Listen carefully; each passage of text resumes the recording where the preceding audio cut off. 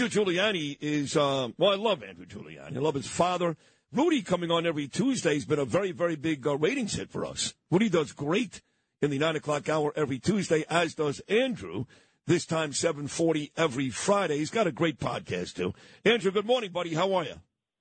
Sid, doing great. I'll be there tomorrow as well. I'm looking forward to seeing you, and it'll be great to see the president again. It's been a couple of weeks, and I'm always amazed just how he's able to just keep his, I think, speeches so fresh, and a lot of that is because 80-90% of it comes from off the page. You can tell. You'll see it when you see it tomorrow. He's not reading basically what's on the speech. He's going. And which again, not to make myself a part of every story, but I will. I have one piece of paper in front of me for a 4-hour radio show. One piece. It's pretty impressive. I remember seeing it in studio, and the fact that you can actually do that with all of that right there. By the way, who is this Charlemagne guy you're talking about? I had to go back into history. I don't even know who you're talking about. This is some other guy or something. No, he calls himself the guy. He does, and he is. He gets huge ratings. He works on one of these urban stations in the morning here in New York. He gets huge ratings. He does. He's on Comedy Central, too. And the Democrats love him. He gets, all these bigwigs, kind of like Stephen Colbert. But he's not afraid. He's kind of like Bill Maher, Drew, in that he goes after Biden a lot. Yeah. So he's garnered some respect for me. Early on, I thought he was just one of these, I don't like this, that. But I kind of like the guy now, Charlemagne the God. Yeah, you'd like him, too. You're not going to like him every day. Trust me. But there are days at least, like Bill Maher, where he comes up big. So wait, so you're going tomorrow night. So I reach out to Wax, Gavin, and they go, listen, I don't wear tuxedos. I just don't do it. I think guys look stupid in tuxedos. I really do. I don't care what color buttons you put on, what stupid bow tie. You look stupid. I said, I dress great. You got to let me dress the way I want to dress. He said, no. So now I have this extra stress, Andrew, of finding a tuxedo so I can eat dinner with you and Trump tomorrow night. I don't need that stress. Well, what if the 45th and potentially 47th president is in a tuxedo? Will that ultimately say that, hey, look, now I should wear the tux? Or are you still saying, you know what? No, I'm Sid. I'm doing this way. Look, there's no doubt you have a great style sense. You can see it all the time. But what about taking the lead from the 45th and maybe 47th president of the United States? No. Just like you wouldn't take the lead from me. I mean, I got my own thing, and you got 900 people are going to be there tomorrow night. 450 guys dressed the same exact way. Again, maybe a different button or a different bow tie. And there's nothing more boring than uniformity. You know that. I have no doubt that however you dress, it's going to look beautiful, and you're going to be standing out. And we will be dressed. Let's put it this way: if I'm across the room from you, Sid, I'll be able to see you, and I'm looking forward to it. I think you're at my table. What do you mean? The president will be able to pick. No, at the same table. No, I think you're at my table, right by the president's table. I am. I think I'm sitting with your buddy Steve Bannon, as a matter of fact. Oh, he loves me. You and Steve, right? Tell him to wash his hair before he comes, please. I'm begging you. God, listen. I don't. It's funny you say your buddy, and I have been very critical of Steve in the past. You're right. Yeah. I've even reached out to some of the Trump people and said, "Do yourself a favor. Stop telling people you love them." But the truth is, if I'm going to be completely honest with you, I don't hate him. And I actually love about 90% of what he stands for. And I know he's a major reason why our guy won back in 2016. So I hate Biden. I hate him. And I hate other Democrats. I don't hate Bannon.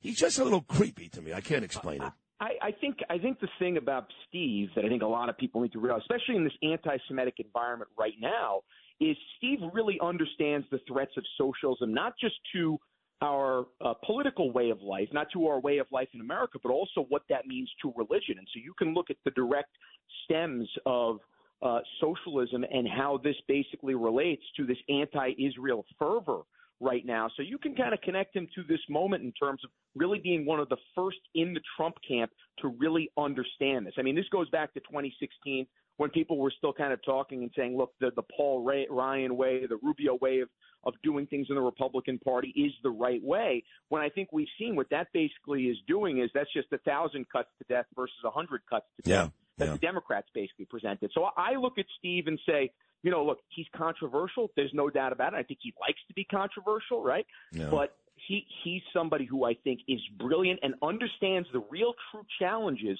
of what our country is facing now. Oh, fine. Okay, fine. You convince me. Fine. God, you gotta go give him a hug. God. I mean, make it like Curtis and Al D'Amato or something like that. How they're buried. Forget about Curtis and Al D'Amato. Curtis once hugged John Gotti Jr., who had him shot 15 times.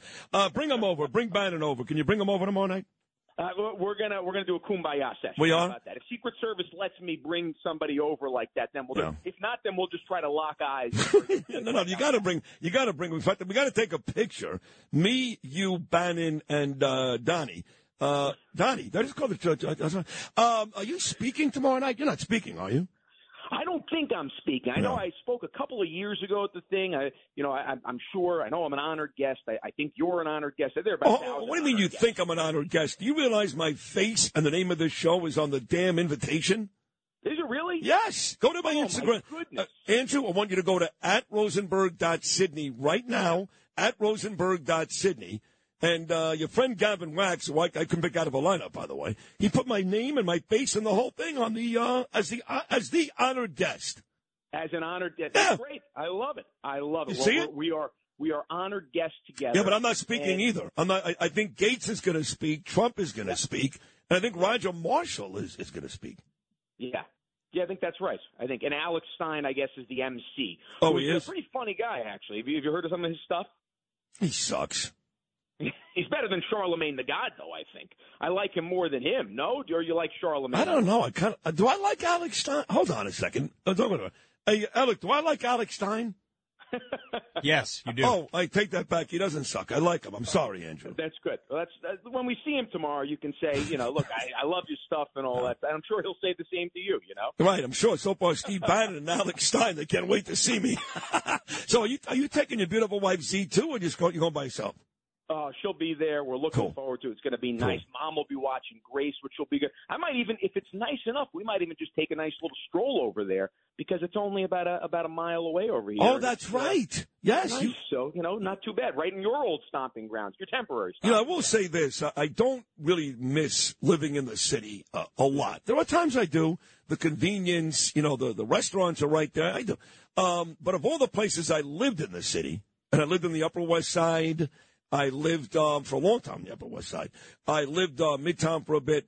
By far, my favorite area is down there, Fidei Battery Park, where you live. I love that area. I really do.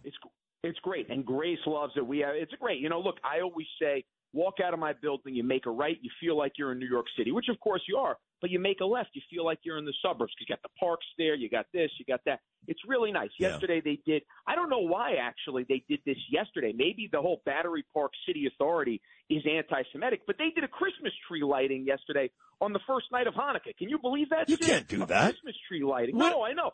I still went out and enjoyed it, so I don't know. Where was it? Where was it? What street was it on exactly? It was right in Roosevelt Park over here. No, Rockefeller Park, right by Stuyvesant High School. Yes. They had the Christmas tree lighting. But I'm thinking, and as I'm singing the songs and being complicit in this anti-Semitic act over here, I'm looking and thinking, why on earth are we doing a Hanukkah lighting tonight? There's not even a menorah. We got to be a menorah out here. I couldn't get it. I don't understand. But you just see, this is why, and we're going to wrap up. This was a fun conversation, brother. I want to keep you on the rest of the show, but I mean it. It's fun. But this is why you're great, because even as you were reveling, and you're not Jewish, in Christmas and your family loving the event, you actually thought about me, the Jewish people, and Hanukkah. That makes you, Andrew Giuliani, an honorary Jew, because the fact you even thought about it, I mean this, the fact you even thought about it means so much to my people, because a lot of you Goyim just don't seem to care.